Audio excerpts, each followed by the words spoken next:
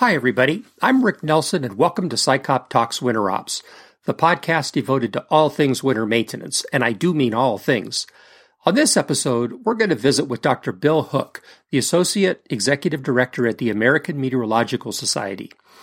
Last year, I had the privilege and honor to serve on a National Academy of Sciences panel co-chaired by Dr. Hook. The panel was tasked with authoring a report that ultimately ended up with the title, Integrating Social and Behavioral Sciences Within the Weather Enterprise. A link to this report is located in the show notes on our website. During my time on the panel, I quickly realized that he had some very insightful takes on transportation and the social sciences, and in particular winter maintenance, and he's kindly agreed to share some of those insights with us. But before we start our visit with Dr. Hook, I want to take a minute to thank all the states out there whose voluntary contributions each and every year support the AASHTO Winter Maintenance Technical Service Program that we call SciCop. If it weren't for them, we couldn't do the things we do to help states fulfill their winter maintenance mission like this podcast. Now let's talk winter ops.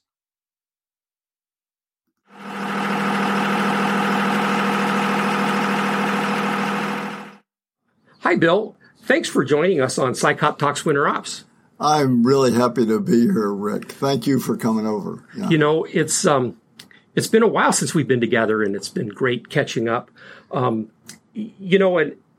Thinking about things, and of course, you're with the American Meteorological Society, and you've got this long track record of dealing with weather and NOAA and the National Weather Service and so on. And of course, you know, that's a big piece of transportation, you know, is this whole road weather element. And I think the relationship that's developed between, for example, AMS and the road weather community, the transportation community, that has really sort of grown out of Paul Pisano's energy has been just a great thing.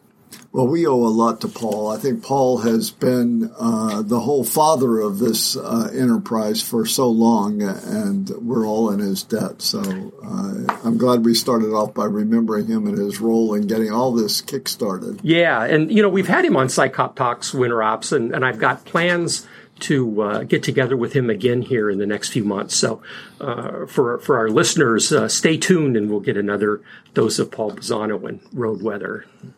Well, what I remember about Paul that was very eye-opening from the beginning, if you've been in weather for a long time like I have, you've made a big deal out of maybe 1,000 people being hurt in tornadoes on the average every year or something, or so many heat deaths, several hundred heat deaths a year. But then to hear about the number of traffic fatalities every year that amount to something like 6,000 or 7,000 a year that have weather as the contributing factor or the direct cause, and hundreds of thousands of injuries. And we're not talking about trivial injuries. We're talking about back problems and neck problems and things that really crucially diminish a person's quality of life. So there's nothing more important than dealing with weather as a hazard in the transportation context. That's right. You know, on SciCop Talks Winter Ops, we spend a lot of time talking about the technologies right. of winter maintenance and salt and how things work. But there's a whole other topic out there that us engineers are very reluctant to talk about or even admit exists, and that's the social and behavioral sciences. And you co-chaired a National Academy of Science report with Ann Bostrom of yes. the University of Washington. Very special person. She was a delight to work with. Fantastic. It was called, Integrating Social and Behavioral Sciences Within the Weather Enterprise. Right. Can you talk a little bit about that?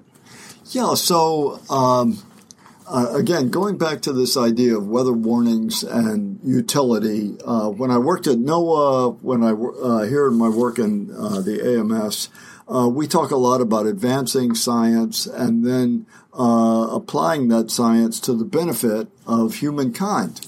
And we for 100 years, the last 100 years that the AMS has existed, or most of the NOAA lifetime even, the limiting factor in benefiting society has been the inaccuracy of the forecast and the uncertainty of the forecast. But they've gotten better and better. So, for example, last year we could tell Houston days in advance they were going to get 40 inches of rain.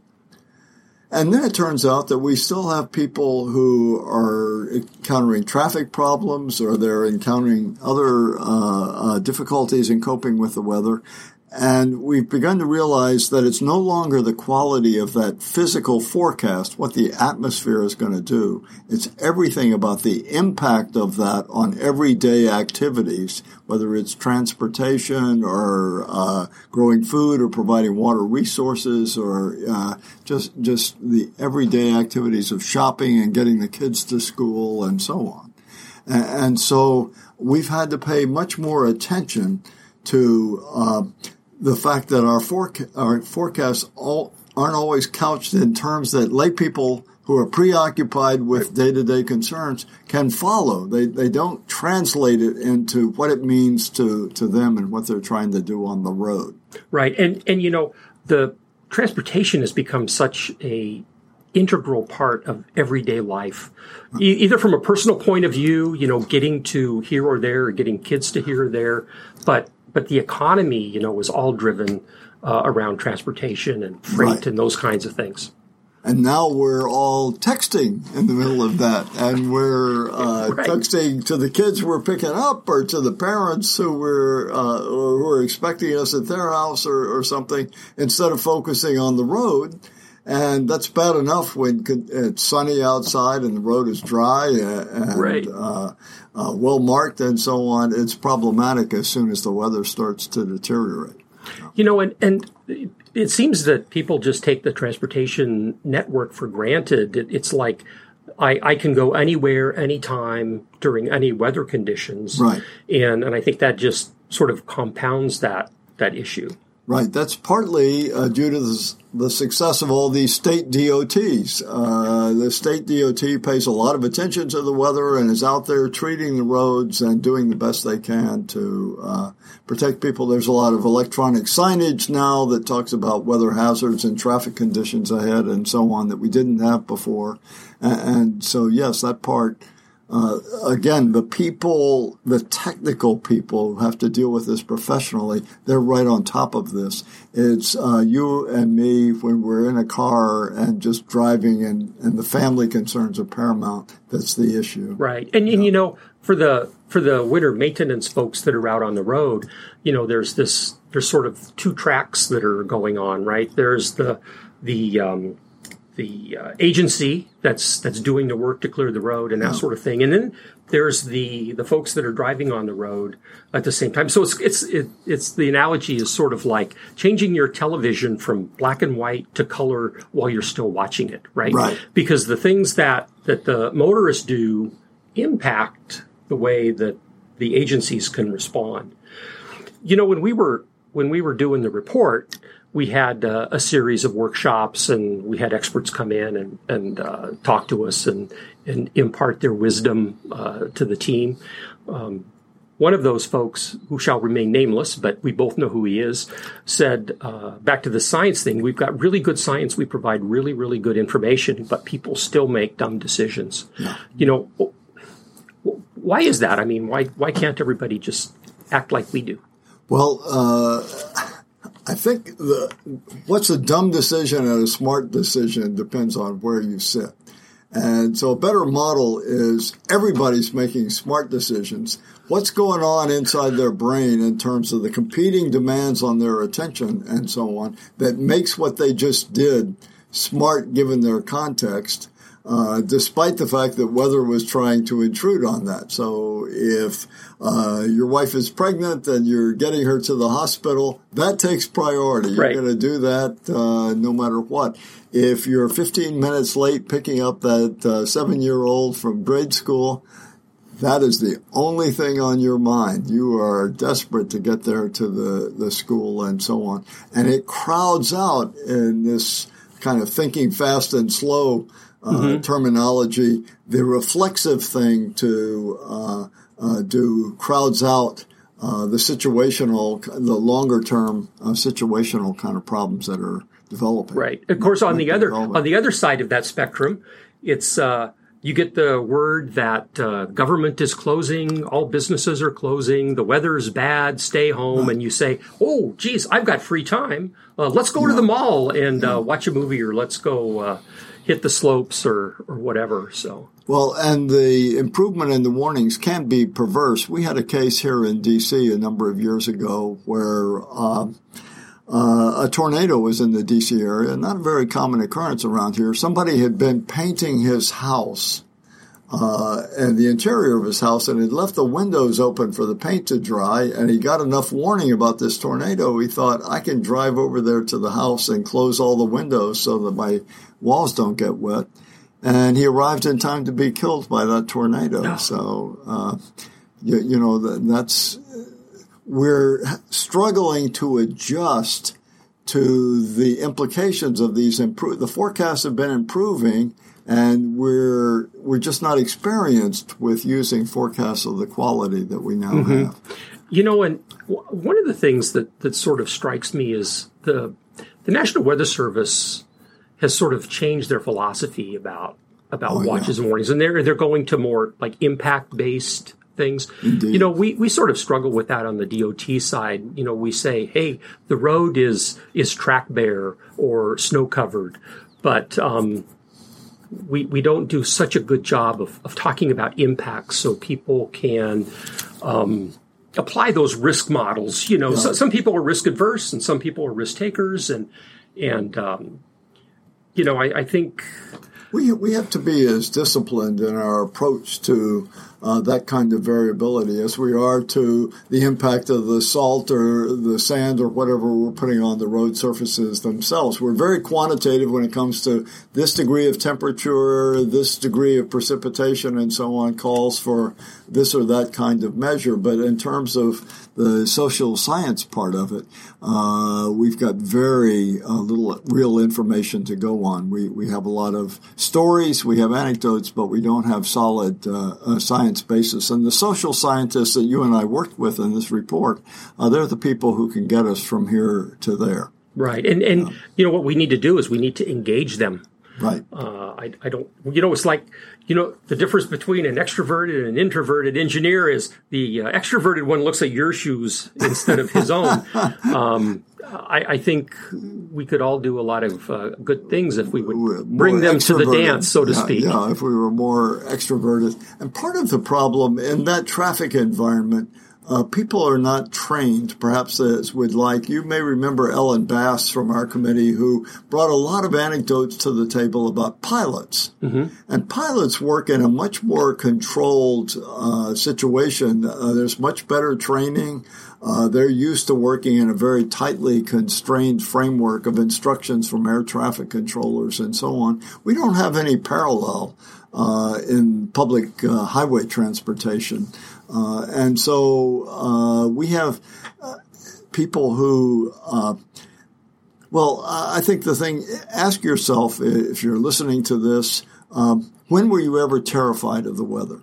And chances are good it wasn't when you were at home. Even if the weather was pretty serious, maybe you had an option of going to the basement or not, but you didn't feel threatened. But you're in a car. You're driving along an expressway at 60 miles an hour. Suddenly the visibility goes to zero. The noise is deafening. If it's rain or hail, you can't get any audible cues. You're in trouble if you keep moving, and you're in trouble if you stop. And you've got people you care about in the back seat, and strangers, whose skills you know nothing about.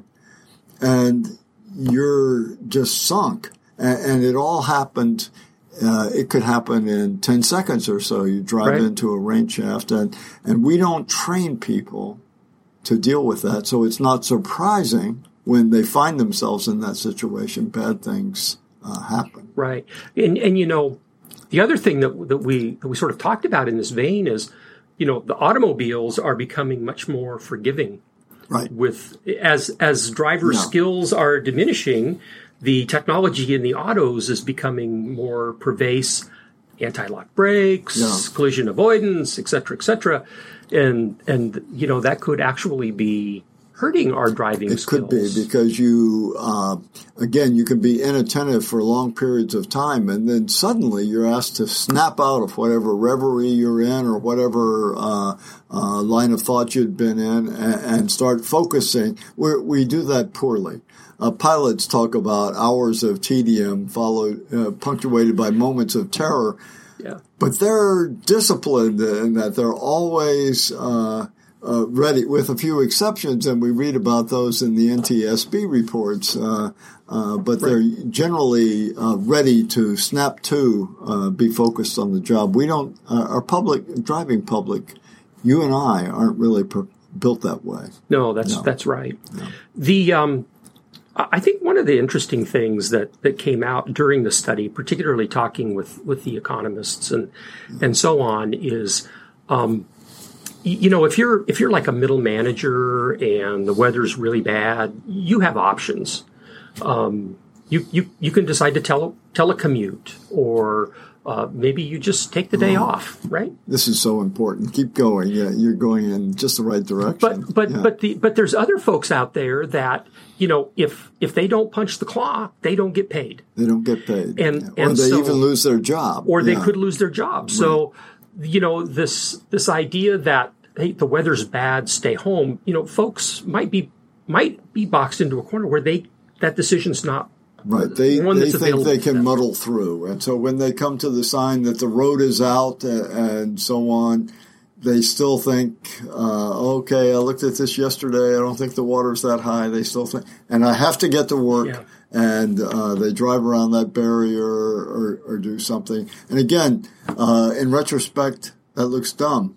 But for every person for whom it looks dumb, there were 10 people who muddled through, made it to work. And that kind of calculus drives up the hazard. And so I guess the message there is, as we're thinking about this sort of traveler information that we're providing to folks, going back to this risk-based, impact-based kind of message, I think it's so important, and we really haven't spent enough time thinking about how to deliver that message. Right. So instead of saying there's a rain shower ahead, we have to, that voice that you hear has to be saying things like, you have to pull over the car at the next exit, or right. and wait 5 minutes or something to go on. And with all the connected vehicle technologies, maybe that's not that far off, but in the meantime, right. We've got to take a look at that.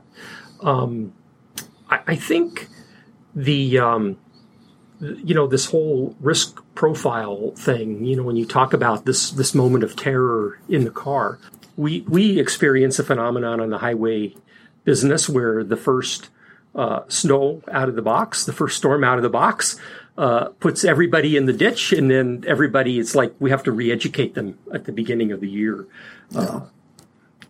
I remember, and sometimes it isn't just the first snow. A number of years ago, my wife was flying in from Nebraska when we were living in Colorado, and there were bad snow conditions.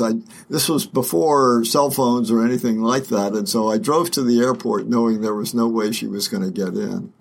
In the route between Boulder and Denver, there must have been 100 cars off in the ditches and so on around the road, because in Colorado we all had 4-wheel drive vehicles. And it was like, I could still go 60 mile an hour on this road, but there was no visibility. And so, parked cars would come out of the gloom, and you had no choice but to go off and 12 hours later, and I passed all those car wrecks again going in to pick her up. I know we often said we need to keep 2 or 3 wrecks handy, and when the first storm comes out, in addition to anti-icing and getting ready, we need to haul them out and put them in the median just as a warning sign. Yeah, I love it. Yeah. Yeah, no, but you're right. That adjustment, the seasonal adjustment, and it shows up in many ways, whether it's glare from the sun on the commute in your face or something like that. There's always a first time before, and if you survive that, then you're good for the next few weeks or whatever. Yeah, until winter's over, maybe. Yeah, but it's a very dangerous time. One of the things I guess that strikes me is this idea of harmonization.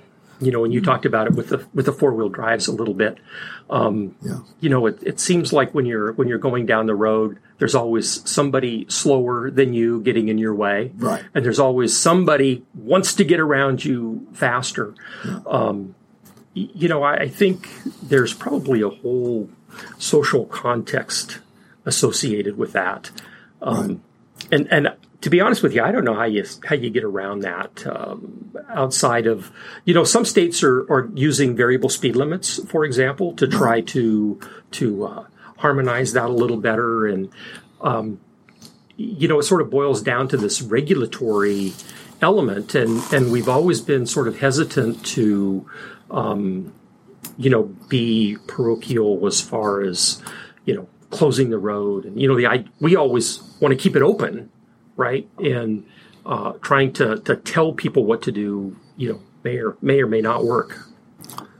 I couldn't agree more. And we respond very poorly to instructions very often. And we've got to and the social scientists can help us make a transition from top-down command and control kinds of instructions and so on that don't work well when people can look out their windshield and see weather conditions slightly different from something that may be an average over a region, to things that are more nuanced and encourage drivers to shoulder responsibility and awareness for their actions in a variety of ways. I think that's sort of like the difference, again, between pilots and motorists, right? That's that different thing they work in. What are your thoughts about social media? I mean, the weather, when you're talking about the National Weather Service and the weather out there, there's like nothing people want to talk about more on social media, it seems like, other than politics, is the weather. Well, again, in a disciplined environment, social media might work well. So, for example, the pilots have something called PIREPs. And they're usually following each other in lanes across the country, say from New York to Los Angeles. And if the pilot ahead of you is experiencing turbulence, you have some heads up that you'll be experiencing it in a few minutes or something, whatever the difference is. You could imagine in ideal circumstances having that kind of chatter available in a car.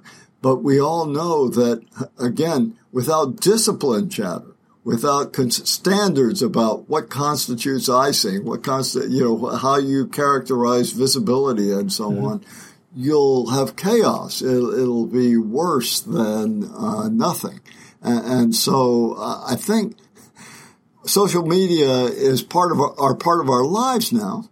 You can't legislate against it. But it's going to take society a while to understand what it's good for and what dangers it represents and how to harness it versus being jeopardized by it.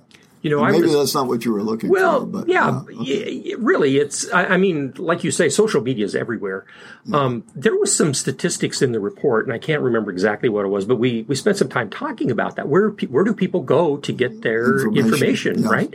And it seems like the first thing people want to do is just head straight to Twitter or Facebook or, Uncle Bill, who, may or may not have, any decent information, as opposed to going to like this trusted source, the National Weather Service or, the DOT for road conditions.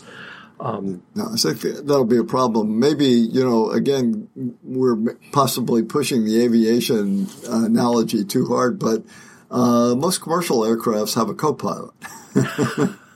I have one too. And my wife tells me when I'm not driving very well. That's right. But the thing is that with the two of you, that's helpful. If one of you is trying to keep track of what's coming up in the way of road conditions, maybe that's a little bit of a help. But husbands and wives have to work on that. You have to have a good enough You're grinning, and our radio audience can't see that, but that's going to take a little work too to get that tuned right. I remember a story you told about your wife saying that you had to start taking the metro instead of driving. That's right. Full disclosure to the radio audience, I'm prone to road rage, and very little of which had to do with weather. But anyway, she saved my life by getting me out of the car and buying you a Metro Pass. Yeah. Well, I guess, we've really sort of tapped all the nails, if you will, about social and behavioral sciences. I think really coming out of this report, it really didn't list specific projects that we wanted to work on, but I think it made a very compelling case for including social and behavioral sciences along with the hard sciences of atmospheric weather and road weather. That's right. So again, to realize the societal benefit of all these advances in science and technology, you have to make a change in individual lives. And that's all about how the technology meshes with the way people act and think and the larger context in which they live and work. And so I think that's right. If I could, I'd like to bring up one other longer range issue. I'm not sure we covered it well in the report, but it has to do with autonomous vehicles and their implications for weather vulnerability generally and so on. We spent a lot of time talking about autonomous vehicles and their performance in poor road conditions where it was hard to spot the lane markers and visibility and so on were an issue. That's a serious problem for the world that's coming. And that's another dimension to this. Again, we might be asking the drivers to take command of the autonomous vehicle in occasions like this. And again, it's questionable whether if you've been driving along for several hours up to this point and suddenly you're asked to do this, how well you as an individual will respond. Or how well your skills will be when in fact it's time to respond. But if you don't exercise your driving skills, you'll be rusty when these things happen. But there's a longer term problem as well. And that's got to do with evacuations. So the built environment, right now we have such poor community resilience to hazards such as hurricanes and that we are counting on evacuation to solve our problems for us. Evacuation means one thing in today's environment when we're all in control of our car. And if we decide to ride out a storm, we do that. But our autonomous vehicles in an evacuation circumstance might be under the control of a DOT or an emergency manager, some sort of larger structure in order to get the flow of traffic out of a city moving efficiently instead of some other way. So that top-down command and control might extend to when you could leave your house. The top-down command and control is going to be interested in things like, we don't have as many cars as we used to. Yeah, perfect point. The whole idea is that we've got our cars sitting around idle 95% of the time, so we don't need as many as we've got. That's going to relieve congestion in the city.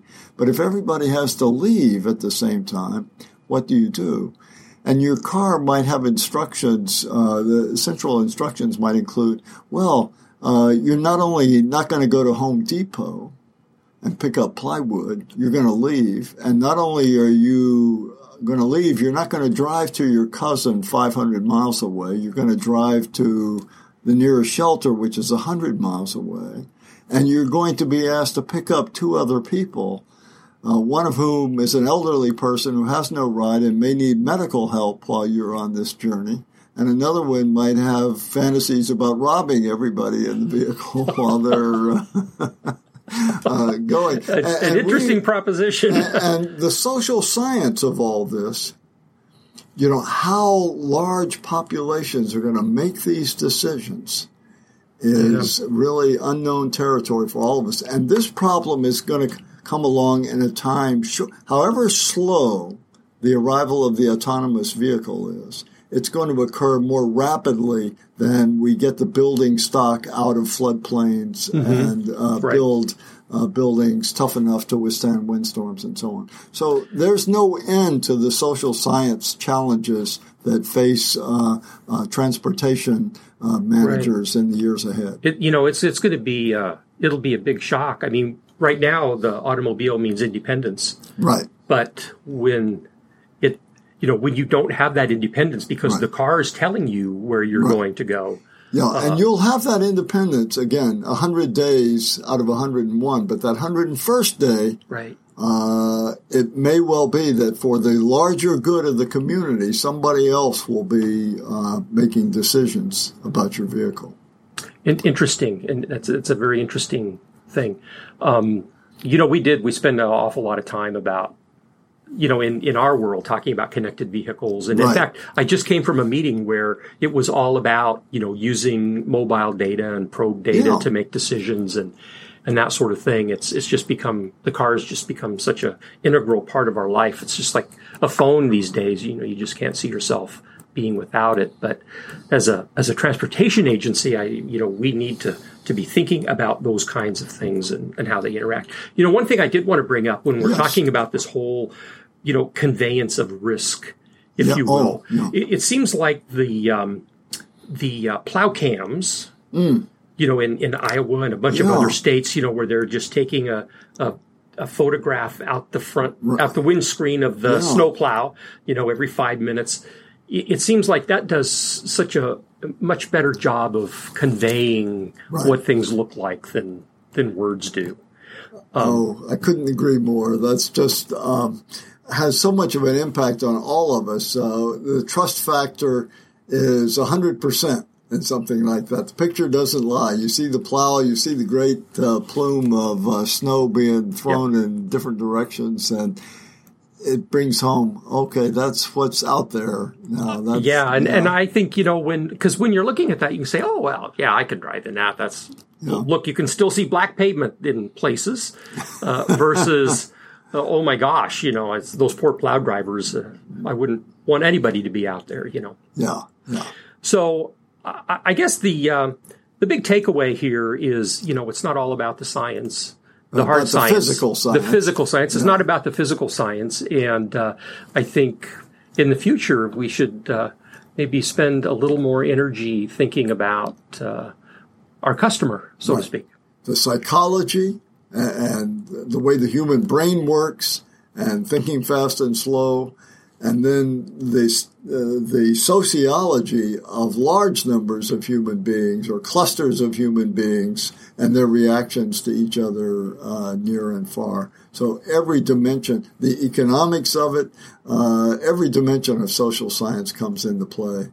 And it's much bigger, much tougher job. It might be called the soft science, and we might call physics or meteorology the hard science, but the difficult science is the social science. Yeah, indeed it is. Right. And I think the one of the takeaways from the report was we ought to get those folks involved on the front end of our work as opposed to as an afterthought. Right. That's so important. We can't just develop some new messaging technique or something and say, what do you think? We need to bring the experts in at the very beginning. And we need to have the funding for that to keep them from going into other forms of risk communication, like health risks associated with smoking or obesity or something. These are all major problems, but we need some fraction of the social scientists supported, given the funding and the resources needed to tackle these transportation problems.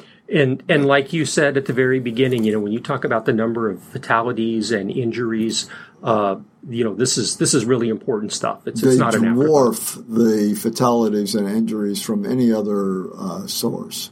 When you and I are at home, we're just far safer than when we're making decisions and a context where other people are making decisions all around us. Yeah, absolutely. Well, I want to thank you again, Bill, for sitting down with SciCoP Talks Winter Ops and visiting about this difficult topic. The thanks are the other way. This has been a fun half hour. It's the high spot of my week. So thanks. All right. Thanks, Bill. Bye. And thanks to everyone for listening to SciCoP Talks Winter Ops.